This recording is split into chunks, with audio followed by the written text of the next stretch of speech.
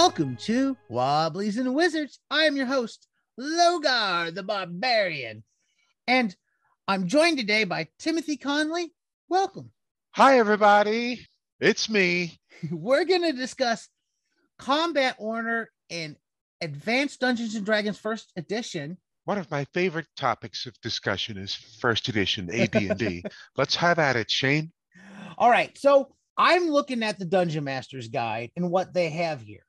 And I also pulled out Osric and the Order of Combat, and I pulled out Swords and Wizardry because they have a few different things there I wanted to look at. Now, there's something I do with my group and how we handle it that's different than a lot of this.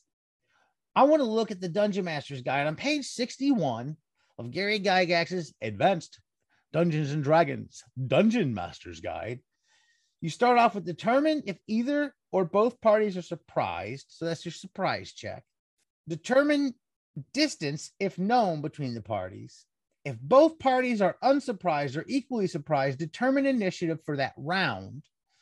Determine the results of whatever actions are decided upon by the party with initiative. And then it gives you a few options. You can avoid engagement, flee, slam door, use magic to escape, etc. if possible. B is attempt to parlay, which is something I don't really see in a lot of the other stuff, the parlay thing, but that's also mentioned in Osric. Await actions by other party, discharge missiles or magical device attacks or cast spells to turn undead, close striking range or charge, set weapons against possible opponent charge, strike blows with weapons to kill, subdue, grapple, or hold. Then you determine the results of whatever actions are decided upon by the party, which lasts the initiative as per A through H above. Continue each melee round determination of distance, initiative, and action until melee ends due to fleeing, inability to continue, or death of one of the both parties. Now, what order and how do you handle it in game? Well, first off, I do want to say that my favorite thing about those steps that Gary wrote there is that he places the missile or range attacks as going before the melee attacks. And it's interesting to consider that from a wargaming standpoint. I think there was a lot of that bled into First Edition, of course, the moving of miniatures around on a big old battle map and, having everything be measured out and handled accordingly. And that's where you're measuring the distance too, is there, which is when I got into it, we played very much without minis, without maps. We were playing very what they call theater of mind now. So we were never measuring too much distance. It was a little more abstract. I still do that a lot. And there's nothing wrong with that. I think that folks who choose to play theater of the mind are doing a nice service to the hobby, because it harkens back to the way a lot of us played when we were younger and just starting out way back when. Maybe we didn't have so many miniatures. Maybe we didn't really have anyone to show us how to use the miniatures. So here we are, all by our lonesome, trying to find our way in the dark, holding each other's hands as we get through this and figure out a way to make it work for ourselves to the point where we're having fun. And if we're having fun, nothing else matters, right? And that's the point of this hobby. So there are other points too, but back to the combat stuff. I think that it's great to see all of these guidelines all spelled out in black and white. Anybody can turn to page 61 in the DMG, just like you said, and they can start to read what it was that Gary put together, laying down the foundation and framework for a lot of us. Prior to the 1979 Dungeon Master's Guide, all we had was the 1978 Player's Handbook and the 1977 Monster Manual, and that was it. So we were really all in the dark trying to find our own way. Back then, I remember when I started in 78, our DM was excited about getting the DMG, and until then, he was still making his own maps by hand and still leading us through these murder castles of his. And I think that was great when the DMG came around and showed us how to really get into the nuts and bolts of combat, how it works, and how the guidelines will show you ideas that you may want to adapt into your own sessions, or ideas that you may want to just ignore or hand wave altogether. And, take what works for you. Take what you need and leave the rest. It's all right. Um, Now, I think as far as how combat is run with sessions that I handle, there is rolling for initiative. There is surprise, although the big surprise for me as a DM is how infrequently our players declare that they are going to roll for surprise. So they never seem to declare it. And I don't know if it's cowardice or not. I sometimes get the sense that it might be, but I try not to be too in their face about it, I guess. Since they're not going to call for surprise, boom, we go right to rolling for initiative. It becomes a default. No one calls for surprise, you roll for initiative. It's very simple. If someone does call for surprise, well, then you should go through those steps. Take into the account who's going to be rolling, get the D6 ready. What is their dexterity? Prepare to add bonuses if need be. So if let's say your characters do get the initiative, they have the initiative or whatever. Yep. One thing I want to look at that I'm going to say here's how we run it. We do like side group initiative, the dungeon master versus the players. And when we roll, let's say the players get initiative, we go around, and I just kind of go around table when we're at the table. I just kind of go left to right most of the time. Sometimes we switch it up a little bit, but that's easiest. And I just have everybody go. Now, one thing that they do that I don't do, and I probably need to start doing, and I've always said, I'm going to start doing this, is before they do declare spells and general actions, and then you also have, I'm looking at Osric for this. Osric look at the Swords and Wizardry. So Swords and Wizardry says check for surprise, declare spells, determine initiative, movement, and missile fire, and then melee combat. I always just throw those missile fires in with everything else. If you're going to be shooting a bow and arrow, it happens when it gets to your turn. And I see it's that step. Big old battle royale. Yeah. So for me, that speeds up combat. Like I've done it where like, okay, everybody check first what you're going to do. And then we start going around. But for me, that's kind of a slowdown for the game. I like to keep it peppy and fast. I appreciate the idea of missile fires going first, but it kind of throws off my round robin move through combat quick and speedy. Sure. And it's really just a guideline. So, you can use it or lose it or choose it. Your choice, right? So how do you handle that with the missile fire and the order of combat? Do you usually do missile fire and movement beforehand? I never do that. Now, here's why. Okay. Because, like you, as a dungeon master, I like to keep things peppy and fast and action-packed. Yep. If it's not action-packed, then our playing group isn't having as much fun as it should be.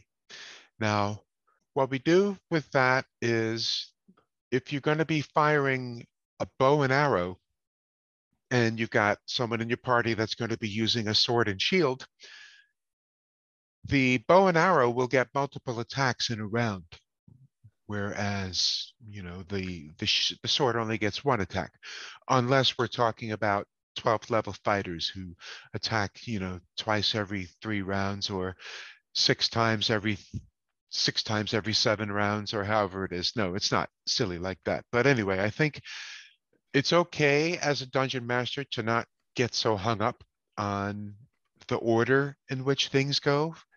When it's time for our players to make their initiative rolls, they do it using a D20, and everybody rolls at the same time. And they'll add their dexterity modifiers if they choose to or not. That's on them to remember to do that.